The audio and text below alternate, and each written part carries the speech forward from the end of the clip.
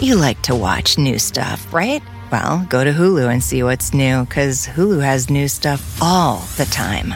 Like Vanderpump Villa, the new docudrama starring Lisa Vanderpump, where first-class luxury meets world-class drama. A new season of The Kardashians starring The Kardashians, of course. And Grand Cayman, Secrets in Paradise, the sizzling new reality show set in the tropical Caribbean.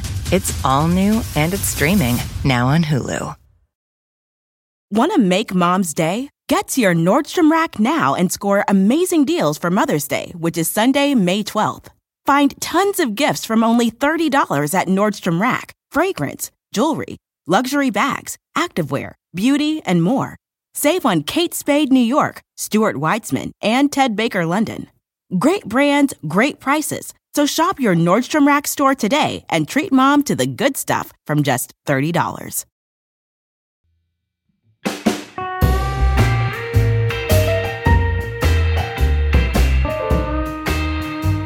Hello and welcome to This is Critical. I'm Virginia Heffernan.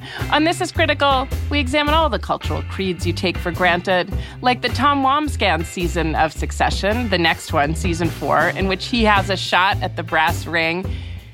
That's not going to end with him on top, any more than Kendall's shot, season 1, Shiv's shot, season 2, or Roman's shot, season 3, ended with them on top. So don't root for Tom too much. One thing we learned from that season finale on Sunday is that this show is more of a comedy than a tragedy. So look at all the good news. The episode ended with a wedding, the way comedies are supposed to, with a weakened right-wing media empire. That's great. And with the repellent 3 siblings not getting to own the world.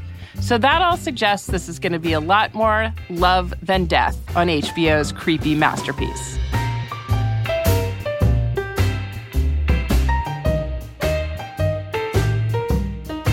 Today's show is about another strange American phenomenon, Miss America. I finally saw On the Town with Gene Kelly and Frank Sinatra the other night. Do you remember it at all? It's got Vera Allen dancing opposite Gene Kelly, and her character is a Miss Turnstiles, which was, I guess, some fictional New York City neighborhood competition for the prettiest, most talented girl. It was probably based on Miss Subways. Gene Kelly's character thinks Vera Allen must be world famous because she's Miss Turnstiles and expects her name will open doors for all of them. In fact, no one knows who she is because New York City is filled with pretty girls. And there's a new Miss Turnstiles crowned and probably a new Miss Everything crowned once a month. So it's a distinction that doesn't confer much distinction. So On the Town is set in 1944 in New York City during a gender bend of a fleet week. People are always being mistaken for other genders. It's got a trio of Navy sailors in Manhattan to meet girls and see girly shows. These are called revues. So the revues are everywhere in the city at the time. They all have peekaboo outfits and identical dance numbers. A couple decades before On the Town takes place, in 1921 to be specific, another revue started not far from Manhattan in Atlantic City.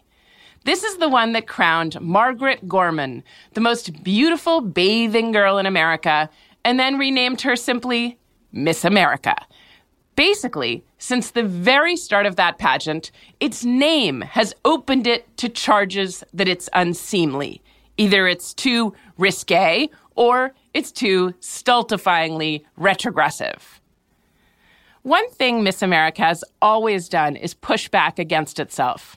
In 1945, Bess Meyerson, the first Jewish Miss America, had already refused to change her name and was banned from many hotels and endorsements for being Jewish, so she quit her Miss America tour and traveled with the Anti-Defamation League instead. She went on to hold city offices and even run for Senate.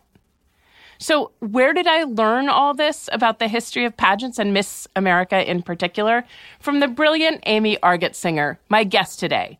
Amy is an editor at The Washington Post and the author of There She Was, The Secret History of Miss America.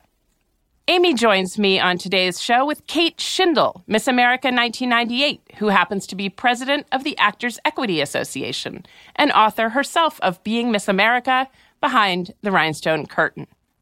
The first thing I wanted to know from both of them Why is everyone so up in arms over this pageant all the time? First, Kate's take. Miss America occupies this very strange space where people view it and comment on it and or criticize it as if they have to buy what Miss America is selling. And instead of maybe representing everything we need to know about what it means to be a woman in America, maybe it's just the subset of people who find it interesting, who take their values and their, fortunes from the institution. And here's Amy's view. No, this is the thing that always amused me about Miss America and its critics, is that Miss America's critics buy into the whole Miss America myth almost as much as or more than the pageant diehards do. It's the critics of the pageant who will say, why does she have to be walking around in a swimsuit to win a scholarship? Or, talking about diversity or talking about why this, why that. And why do you care what they do? Well, they care because on a certain level, they bought into this whole Miss America as standing for something. I mean, it's that name, which they stumbled upon really accidentally early on. It takes on this meaning, and you feel like that's such a big thing to live up to. And even people who don't want to have anything to do with Miss America feel like they should weigh in on what it should mean. That's incredibly interesting. It could be that this is just an opportunity to think about America in general, or American womanhood in general. I feel sort of the same way about, the NFL or kind of women's tennis or even academia. Like, don't do it. If it's, it's not binding on you. Like, she doesn't have to wear a swimsuit in order to get a scholarship. She could go run for office or enter an essay contest. Like, it's very interesting. Yeah, that is interesting to me and something I hadn't thought about before. Can you go back to tell us about the beginning of the pageant and those early years, and also how it came by its name, which you say has become something of a burden for it? Miss America started really as a lark. It was a publicity stunt. Atlantic City was then one of the big deal beach resorts on the East Coast. It was Prohibition. 1921 is when it started. You could pretty easily get a drink in Atlantic City. It was a wild, fun place. The business community just wanted to extend the season past Labor Day, and so they decided to mount kind of a Mardi Gras type festival. It wasn't even centered around a beauty pageant originally. A beauty pageant was just part of the sideshow. There had been beauty contests here and there, but what made this distinct was that they asked all of the newspapers, the major newspapers in a basically driving distance, Pittsburgh, Washington, Camden, New York City, asked them to pick the most beautiful girl of their community and send them to Atlantic City for this fall frolic festival. But quickly, though, this sideshow became the main event. And in part, that was because everyone was wearing swimsuits. I mean, the entire festival, cops and the firefighters were all wearing swimsuits. But then, of course, the ladies were in swimsuits, which were suddenly slinkier, more streamlined than they had been a couple of years before. Wait, sorry, Amy, sorry to interrupt. They were still made of wool. Like, they still came down to your knees. It wasn't. Did they? Down to your knees? No, some of them. It was scandalous. Mid-thigh. I just spoke not long ago to B.B. Shopp, Miss America in 1948. Oh, yes. Who did? What was her talent? Vibraphones. Oh, vibraphone. She played the vibes. Vibraphone, yeah. Ding, ding, ding, ding, ding, ding. Anyway, she's just giving her competition swimsuit to the Smithsonian. Oh. And it's like this black and white zebra striped thing. It was like kind of an elastic and wool type thing. And but by the late 70s, it was swimwear that was like very specifically meant only for competitions. Yeah. It was made of, kind of like a girdle type material. It had this incredible tailoring that kind of did this lift and separate. And, it just elongated the torso in every way you would want it to, but you would never, ever, ever wear it into the water. Mm-hmm. So here you had basically the first beauty pageant with swimsuits. And it took off. It was it got a lot of national press that year. It was really astounding. The winner, I think it's important to note that the winner was 16-year-old Margaret Gorman from Washington, D.C. She wore the most old-fashioned bathing costume of them all. It was like tiered layers of chiffon, and she had long Mary Pickford curls. And it was a huge sensation, and they decided to hold it again the next year, and it got bigger and more women came back. Little Margaret Gorman came back to defend her title, but the Washington Examiner was sending some other Miss Washington, D.C., so they had to come up with a name for the defending champion, and they're like, well, let's just call her Miss America. And so they really stumbled upon that. It was not supposed to be this definitional thing. Yeah. But once you call someone Miss America, you want to think long and hard about what that means. And damned if they didn't spend a century trying to figure out what that's supposed to stand for. Yes, amazing that it ended up doubling as an interrogation into the country itself and womanhood itself. I mean, you're right that was a burden it didn't quite intend to take on. They just wanted to sell more French fries in Atlantic City, and this is what it brought us. Amy, so in your book, you describe the solidarity among former Miss Americas. You start with this reunion of former Miss Americas. And so tell me about the sisterhood, the solidarity. Or am I just kind of idealizing this? No, this is the thing that surprised me the most when I started reporting on the whole Miss America world. Because as a outsider, as a viewer of this, I really thought, no offense, Kate, I really thought of you all as very individual retro figures. I mean, retro specific to your year. It's like flipping through a yearbook. Okay, here's one class, here's another. And I spoke to a former Miss America who happens to mention in passing, well, when we were all at the Miss America retreat, we were like, what? What are you talking about? They're on group emails and visiting with each other. Even though they were different generations, they had not competed against each other. They had this bond, this connection. And, I saw the same thing with, the young women who never make it to Miss America, who are just competing to try to be Miss Virginia. They compete against each other year after year. I mean, it's a hobby. It's not just a rite of passage. It is something that some of these women do for 7 years of their lives, from the age of 17 to 25. They're going to compete against each other one weekend. One of them's going to win, and then she's going to drive down the road to see the rest of them compete against each other. And of course, they're all friends. Okay, Kate. Yeah, no. Tell us otherwise. I mean, that's not an imaginary element. There are a lot of people I've met through the pageant experience, which by now has been a couple decades ago for me, who I'm still in touch with and or value. And part of it is that you go through this very unusual crucible together. And while you do it, the higher you advance, the more you find yourself sort of being pelted from the outside for perpetuating stereotypes or any number of other things. So there is a bonding there. I also make my living in the theater, and I am an elected officer of a union.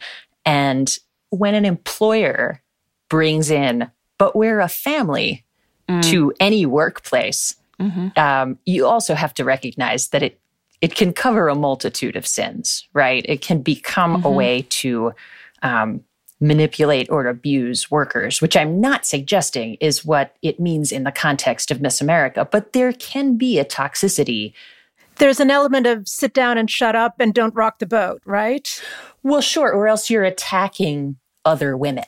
It can be absolutely genuine and wonderful to have that community, and it can also be a real challenge. Right. And you're absolutely right that and I've seen this come under critique recently, that the model of the family as the workplace, and I did say sisterhood.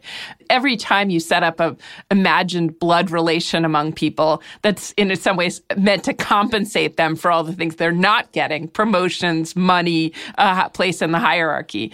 But you're family, and so that should make up for anything the employer does to oppress you. But what I was imagining was a kind of something closer to a union, a kind of solidarity and investment in each other's advancement and well-being that doesn't have to happen individual by individual, but maybe because you've been through the crucible, you'd give someone a hand up. Or am I wrong? No. If they needed it. No, I think you're right. I think that there can be incredibly supportive relationships, and I have benefited from them, and then also tried to aid those women who were coming up behind me. I think that's totally genuine. There's a thing that people used to say about judging Miss America at its various levels. Does she want the job? Can she do the job? And most important to me, most interesting, will she be manageable if she gets the job, right?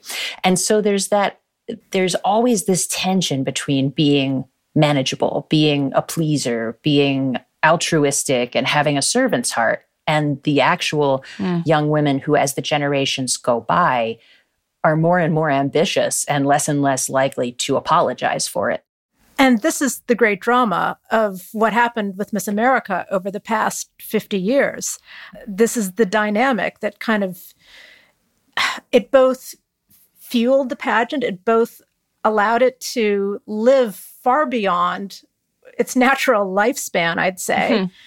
But I think it's also in part what has maybe caused it to come apart at the seams. I think one of the things that's really interesting about this whole institution throughout its history is that, as Amy's describing, this is literally a contest created by the business owners of Atlantic City. And throughout its history, there's been that question of what does the patriarchy think it's appropriate for young women to be seen in, right?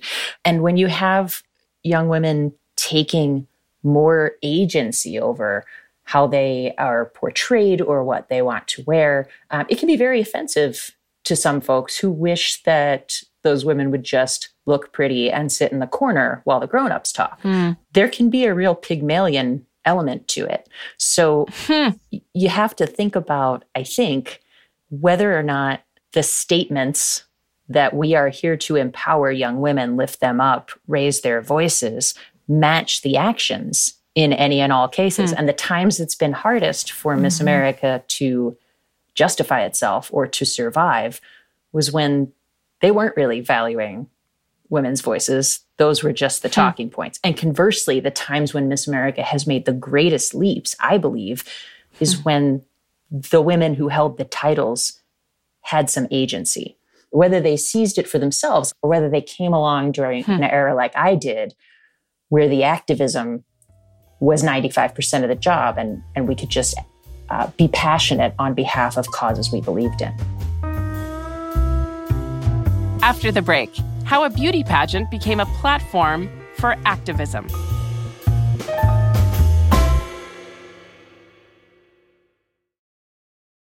You like to watch new stuff, right? Well, go to Hulu and see what's new, because Hulu has new stuff all the time.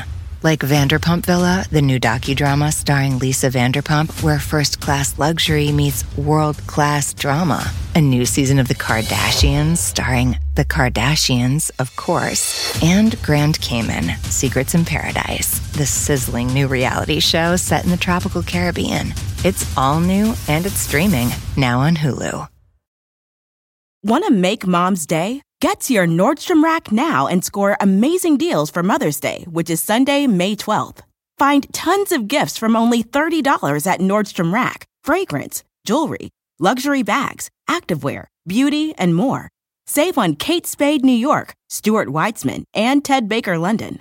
Great brands, great prices. So shop your Nordstrom Rack store today and treat Mom to the good stuff from just $30.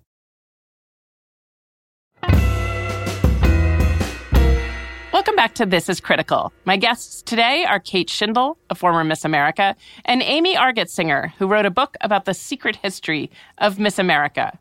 One of the reasons I wanted to do a show on Miss America is because of a theory I have. So here's how it goes. In the unsavory world of 19th century novels, poor girls who happened to be beautiful could advance their social status by marrying rich men. It seemed to me that pageants are kind of a modern version of that. A young woman can elevate her social class very quickly through pageants. Think of Judy Woodruff winning Miss Young Augusta or Oprah Winfrey winning Miss Black Tennessee. I wanted to run this theory by the experts. Miss America definitely has a history of being this organization that got a certain kind of young woman out of her small town and into the broader world. And for many decades, it was, like I think you're suggesting here, via marriage.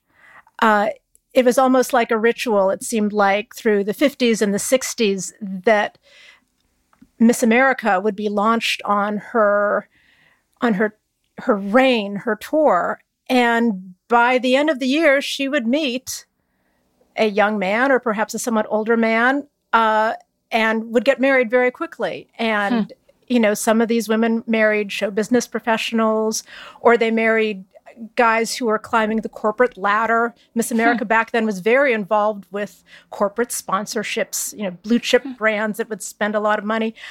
By the 70s and 80s, you saw kind of a parallel phenomenon coming on where it was young women who were suddenly launched out of their small town and met with these career opportunities or had ambitions awakened for them that they might not have had otherwise. Kate, tell me about your experience kind of vis-a-vis class in particular. It's a really interesting question. And sure, you might get some nice jewelry, but you're sure from the beginning that it's only going to last a year, right?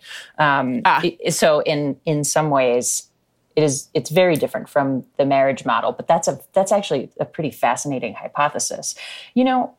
My experience, I grew up middle class in South Jersey, and for me, becoming Miss America or participating in Miss America wasn't about meeting a husband. It wasn't about trying to advance myself in terms of class. It was also during an era in which the activism was the focus, and that was what really lit me up. Mm-hmm. Maybe we should explain about activism. I mean, Kate was Miss America in 1998, and through the 90s, and it's continued to be part of Miss America, but it's really most emphasized in the 1990s, Miss Americas were required to take on what was called a platform, an advocacy cause.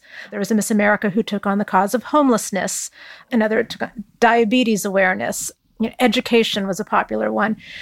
Kate took on AIDS awareness in the 1990s. And, she clashed with organizers, I think, a number of times. It was with like everyone at some point, probably.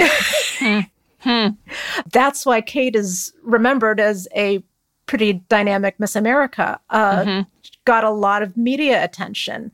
And that was because she broke out of the mold and, was able to cut through the noise at a time when Miss America was beginning to lose its grip on the culture. It was a very interesting era. Well, yeah, I mean, I appreciate being recognized as someone who broke the mold. I will never object to that. But in reality, I stepped into a mold that had been created and found some new pathways and new approaches. And certainly the issue I was focused on had a lot to do with that. To me, the most interesting part of the Miss America experience was by far the work that I did with HIV/AIDS education, whether it was going and speaking to high school students or raising money or just talking about it openly as someone who represented a traditionally conservative organization. And what that added up to, if you're me, is that you're 20 years old and you have access to an audience because of the institution you represent that won't let most AIDS activists in the door. And that was a niche, and it was really special to me. It felt important. I sort of feel like, you keep telling yourselves that this is a traditional program, and I'll be here, advancing this cause at. Yeah, I'll be over here getting shit done. Part of the power there, though, in a way, was sort of letting most of the culture underestimate Miss America, so that those of you who were crowned Miss America could essentially hit the news cycle with an element of surprise. Mm-hmm. Yeah. I mean, am I right? It was like, I always felt like there was a sense that you all could get a lot of media coverage because it was like wow, can you believe it? This Miss America has something she really believes in. And would you believe it? This Miss America is really smart and articulate and well-educated. Not just a beauty queen, not just another pretty face. Oh my God, the number of headlines that on Miss America stories, not just a pretty face. Yeah. But that's got to get old after a while, right? And I often felt that tension in recent years with Miss America. It was like they're kind of demanding respect and want to, brand Miss America as, this admirable young woman who the world must pay attention to. And unfortunately, it was sort of the element of surprise and underestimation that worked in its favor. And I don't know how you get around that. I think you just lean right into it. I mean, vaulting over low expectations was one of the more fun things that I've gotten to do throughout my life. It's like, oh, okay, there's the bar. Well, I brought my springboard, and under promise, over deliver. Yeah. That is totally what Miss America seems to be about. Yeah, that's the winning formula. I mean, that was super exciting. But I think it was always also important to me to see the picture with clear eyes. I mean, I still did wear a swimsuit and I still did put on an evening gown.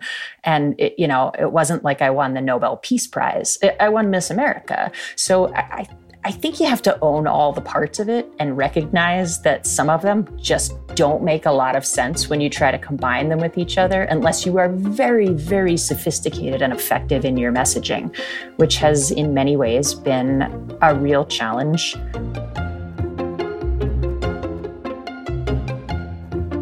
So speaking of messaging, I want to talk about what it takes to win Miss America. In my mind, there's a humanity and warmth in the self-presentation. They're the prettiest, most graceful, most outgoing girls in your hometown. Miss America is confusing for people because you see it on TV and they would make it seem like this is like a decathlon where there are certain events you must excel in. And that's what you see. There's the evening gown walk and there's the swimsuit and there's the little 2-minute question they answer. And then there's, of course, the talent. And so most of us viewers would be baffled at the end by who won, because it wasn't necessarily the person who seemed to have the best presentation in each of these. But when you spend time around it, you come to realize it's a contest of charisma, and it's all been decided in these interviews that are not even shown on TV. It really is kind of the who do you like? Who's got that good energy? I mean, obviously, talent matters. Kate had a killer talent, as evidenced by the fact that she actually went on to have a career in her talent. I refer to my own talent as the loudest ever rendition of "Don't Rain on My Parade." But Kate won it in the interview room, and I think Kate would agree with that. Kate, I hope you can put aside your natural modesty for a second to say how you won. In my own mind at the time, I just thought, I've got to show up in Atlantic City knowing that no one has worked harder than I have on the various disciplines. Maybe they've worked as hard, but nobody's worked harder, right?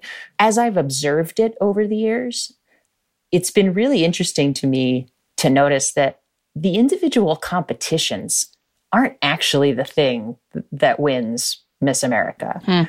The thing that wins Miss America is being the person who figures out, or just naturally for some people, pops on stage or on camera, no matter what ridiculous situation she has been put in and has to do with a straight face. And that's where I think it, Amy makes the point that it's generally more of a charisma competition than an actual beauty contest. Although in the early days, they did measure people's heads, That's true. And, wow. A little phrenology. And many other parts of their bodies, and in more recent years, often the most talented person is not the one who gets the flowers at the end of the night. Like, I didn't even think it was the best performance I've ever given. But I was really passionate about the fact that we knew exactly how to prevent HIV from being transmitted, and we just weren't talking about it because it was uncomfortable. And that was what I went there to communicate, and I guess did okay. I mean, did you, step by step, I hope this isn't embarrassing, like try to figure out exactly how to hold your body in space and walk in heels and, all the stuff that's maybe less noble than work with HIV/AIDS.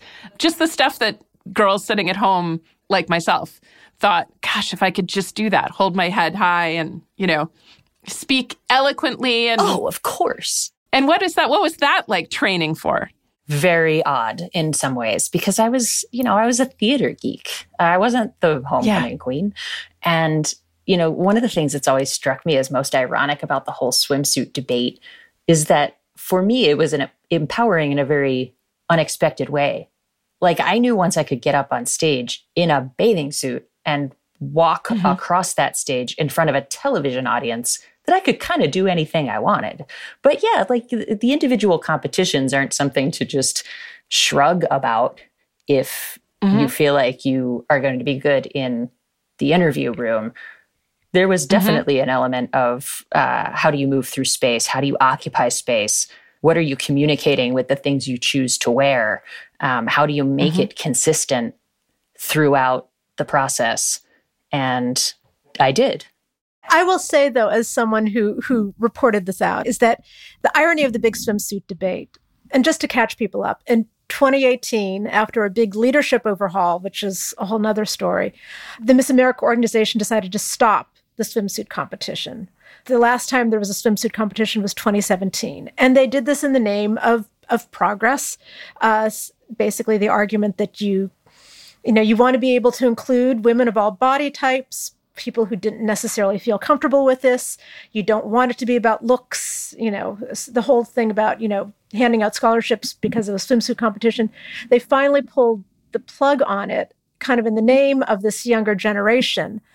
And yet it was an older generation making this decision. And setting aside the philosophical discussion, what I found, it was more like a business school case study here.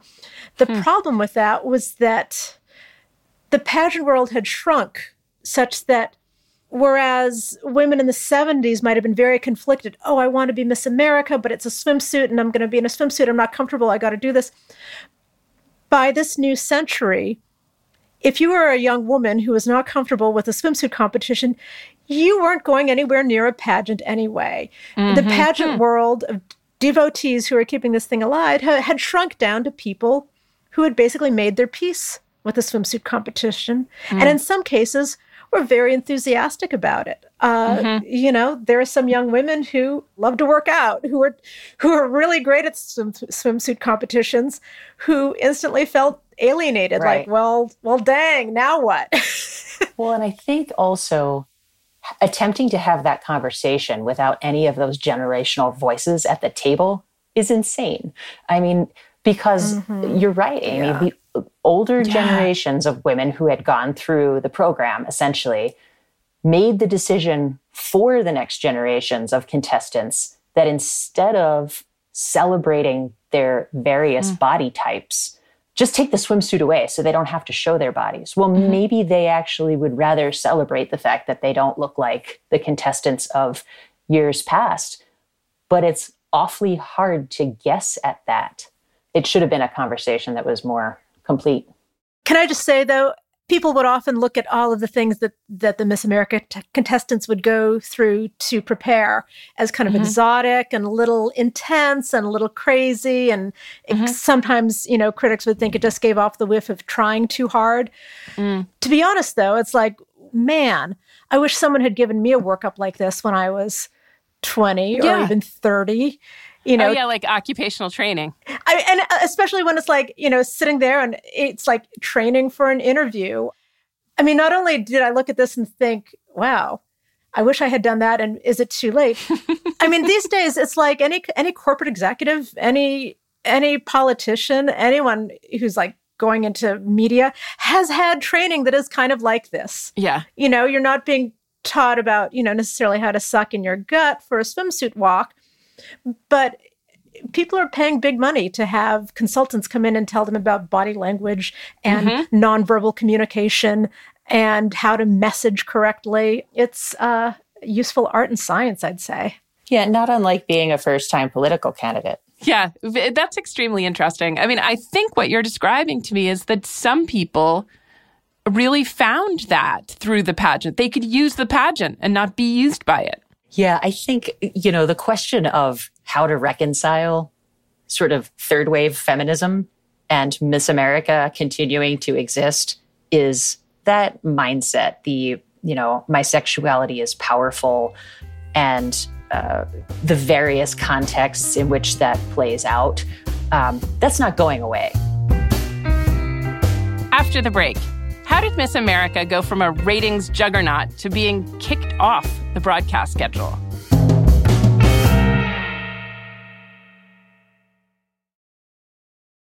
You like to watch new stuff, right? Well, go to Hulu and see what's new, because Hulu has new stuff all the time. Like Vanderpump Villa, the new docudrama starring Lisa Vanderpump, where first-class luxury meets world-class drama. A new season of The Kardashians starring The Kardashians, of course. And Grand Cayman, Secrets in Paradise, the sizzling new reality show set in the tropical Caribbean. It's all new and it's streaming now on Hulu. Want to make Mom's Day? Get to your Nordstrom Rack now and score amazing deals for Mother's Day, which is Sunday, May 12th. Find tons of gifts from only $30 at Nordstrom Rack. Fragrance, jewelry, luxury bags, activewear, beauty, and more. Save on Kate Spade New York, Stuart Weitzman, and Ted Baker London. Great brands, great prices. So shop your Nordstrom Rack store today and treat Mom to the good stuff from just $30.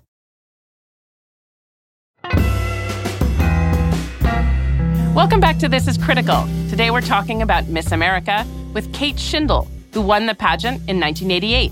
With her is Amy Argetsinger, the author of a recent history of Miss America. I want to talk about the downfall of the pageant. In your book, Amy, There She Was, there's a very before and after. The pageant really changes. I think a big turning point was 1968, which was when the feminists came to Atlantic City wanting to burn Miss America to the ground. And I would argue they ended up giving it an injection of new life. And I'm not kidding. This was 1968, a group called New York Radical Women that was trying to get themselves on the map. These were women who had been instrumental in civil rights protests, in Vietnam protests, but they had found themselves marginalized by the men who were at the front of those organizations.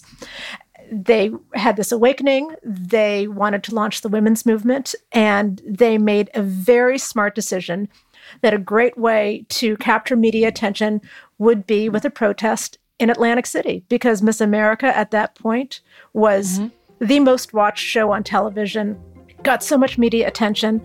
Indeed, when they came there, they tossed bras and girdles and issues of Cosmo into a trash can. They had a sheep in a beauty pageant sash.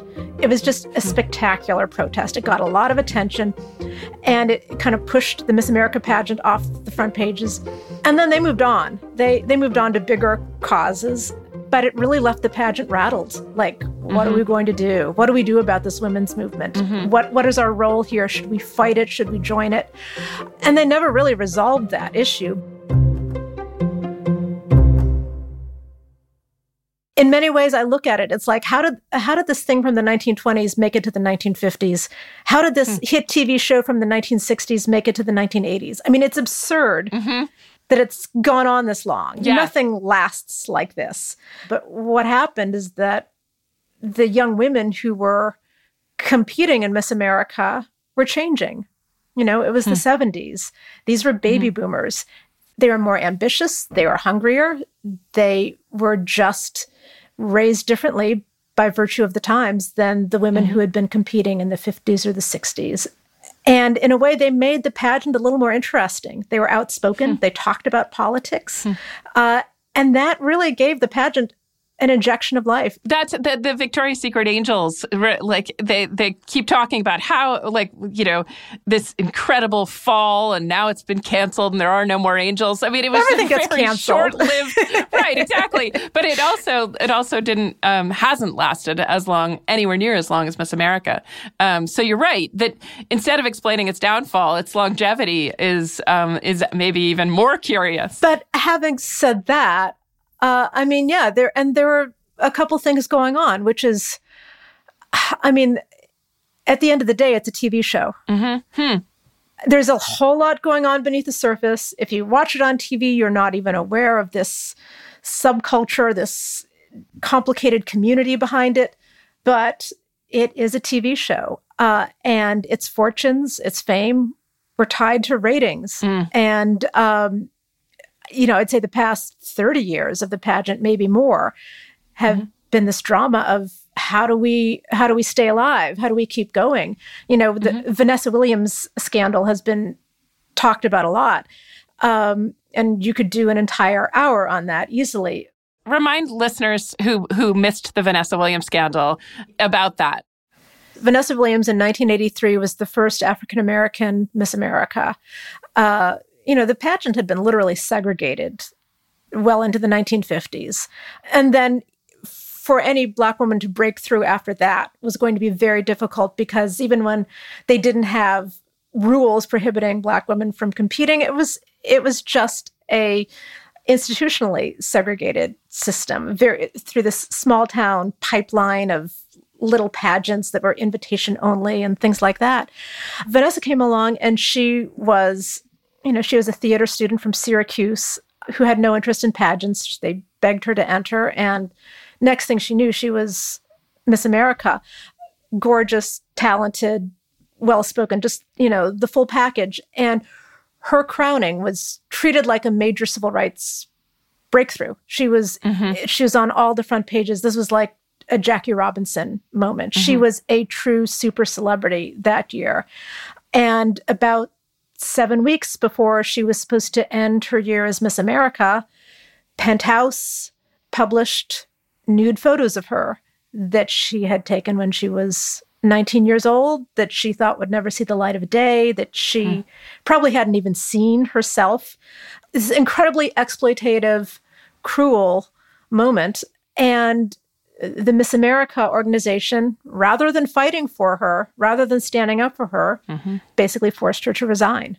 But, you know, that almost killed the pageant, because it was so reliant on sponsors, and they were afraid the sponsors were going to bail. It was this very hand-to-mouth existence, even at the height of its power. So Miss America used to be a ratings magnet. I remember watching every year. But this year it's been downgraded to Peacock, the NBC streaming app. I'm not saying that's the end of the world, but it's certainly not the kind of ratings bonanza it used to be. How'd that happen?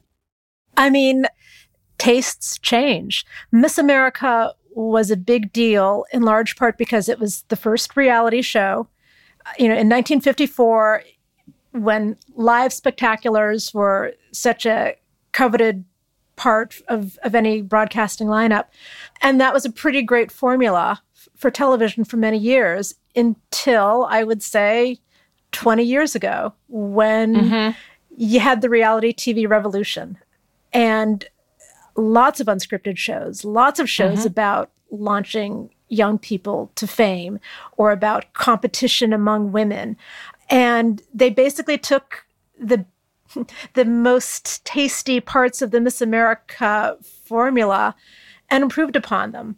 They had story arcs that lasted an entire season, and they had so much more conflict, and they had a little more scripting, and higher stakes, you know, $1 million prizes with American Idol and Survivor and things like that. And, you know, you go from a show where, as you might say, the subtext is, can this young woman advance in class and claim a prime spouse, to a show like The Bachelor, where that is literally happening, that is the text, not just the subtext. Yes. And, you know, Miss America couldn't keep up. You know, Miss America was just a one-night show. Well, and I think that there have been efforts over the years, most of them pretty ill-fated, for Miss America to circle around and bring up the rear of reality TV, right? Yeah. To make the show more like the trend that in many ways it arguably inspired.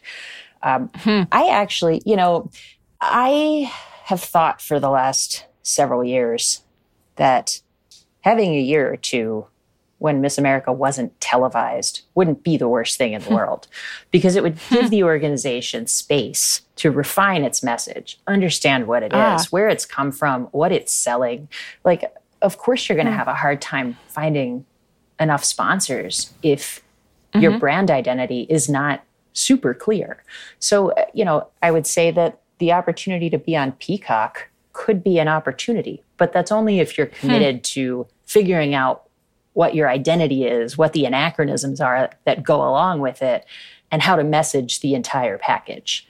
When it comes to the broader question of why Miss America still exists now, why the stakes have seemed to get higher in a way as the ratings got lower, I think it's about a community of people defending a set of values, about saying that, it's okay for young women to want to be pretty and to want to demonstrate that, to want to be talented. The sort of traditional model of American womanhood is still worth something.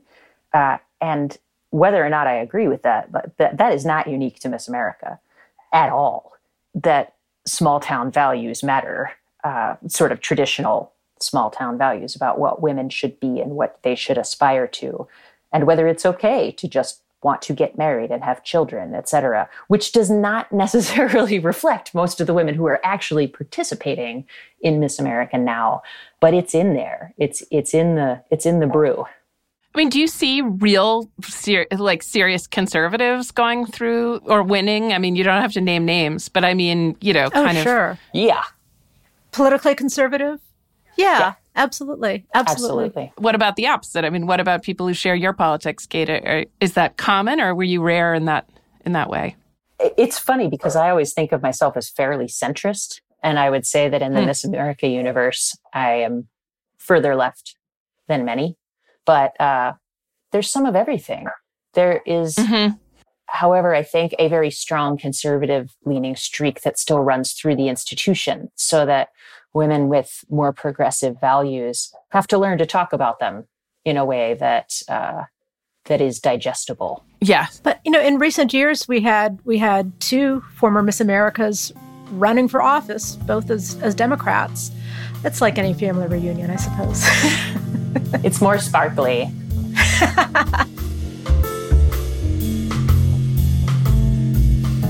Okay, I got to ask about the scholarships that the Miss America organization says are part of its mission. They've gotten into trouble recently for claiming they give out something like $45 million in scholarships, when it's almost a comically small portion of that gets actually distributed. I think John Oliver did a whole segment about it, and he explained the problem pretty clearly. Miss Alabama, in its 2012 filing, said it provided nearly $2.6 million in scholarships to just one school, Troy University, which blew my mind. Because if that's true, that must be the single prettiest school anywhere in America. But when we contacted Troy, it turns out the pageant got to that $2.6 million by multiplying the value of a single scholarship by 48, the number of competitors who could theoretically accept it. Even though the actual number of contestants who accepted a scholarship that year was, and you are not going to believe this, 0. Absolute 0. But the only person I know who's ever entered the system, she was competing for Miss New Hampshire, and she was entirely in it for the scholarships. Like, her parents couldn't afford college. So how much of it is a punchline, and how much of the pageant is a real benefit to you? I mean, I won about $58,000 in 6 months to use for school. Even in today's dollars, that's helpful. So, I mean, it's both. It's both a real opportunity and a convenient piece of messaging. And I think that one of the devastating things, I mean, that John Oliver segment was so brilliant and yet really devastating, because if you say you're giving out or making available a certain dollar figure, you better be pretty sure that it's accurate. It can be a smaller number as long as it's an authentic number. The scholarships, I think, have in some ways become a punchline because it's a scholarship program, seemed like a convenient way to kind of spackle over a lot of other things that people didn't really want to think about or try to explain. Yeah. So they made it this noble educational pursuit, but the anachronisms were still there. That's the inherent tension. And Miss America is basically like a story of this constant quest for respectability. You know, those business owners in Atlantic City, they actually shut down the pageant for a few years because they found it just a little unseemly. So when they started it up again in the 1930s, the new leadership, a woman named Lenora Slaughter, she was very much focused on respectability. And that came with, you know, adding a talent competition so it wasn't just swimsuits. And she would have conduct codes and chaperones and matrons and all these things to kind of make it seem like a girls' school. And then scholarships. You know, this is the thing that goes all the way up through the debate over swimsuits. You know, swimsuits were like there at the very beginning. This was like the origin story for Miss America. And yet for 50 years, they were grappling with whether this was the right thing to do or not. Is this good for women? Is this bad for women? Is this sexist? Is this objectifying? Well, and questions like, is this good for women? I totally agree with you, Amy. That's a question that gets asked. It assumes that women are a monolith, right? I mean, like, if we can't move past the fact that it might be good for some women and not ideal for others, then we may as well not get out of bed in the morning as an institution. If, like me, you can't get enough of the fascinating history of this pageant, please check out Amy Argett-Singer's book, There She Was, The Secret History of Miss America, and Kate Schindle's book, Being Miss America, Behind the Rhinestone Curtain. Coming up next week, a look at the hidden ways that emotions have impacted historic events. It was about using that kind of love for something to drive people to do unspeakably violent things.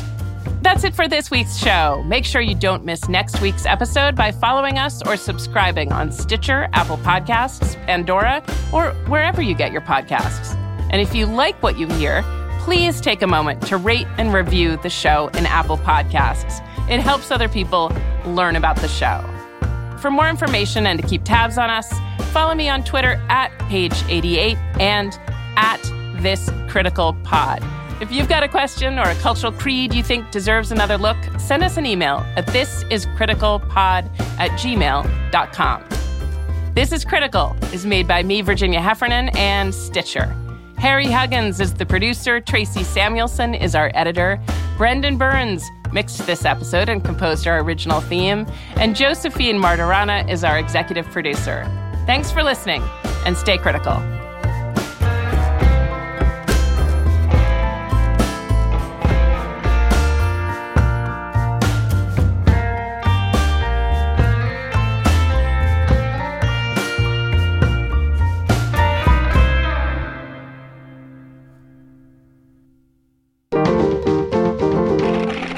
Stitcher. Who doesn't love a classic chocolate chip cookie? Famous Amos has been making them since the 70s, 1975 to be exact. With semi-sweet chocolate chips and a satisfying crunch, it's everything classic in one bite-sized cookie, and fans couldn't get enough. That's right. You'll find our original recipe, the one you know and love, in every bag of Famous Amos original chocolate chip cookies. Find Famous Amos anywhere you buy your favorite snacks. Want to make Mom's Day? Get to your Nordstrom Rack now and score amazing deals for Mother's Day, which is Sunday, May 12th. Find tons of gifts from only $30 at Nordstrom Rack. Fragrance, jewelry, luxury bags, activewear, beauty, and more. Save on Kate Spade New York, Stuart Weitzman, and Ted Baker London. Great brands, great prices. So shop your Nordstrom Rack store today and treat Mom to the good stuff from just $30.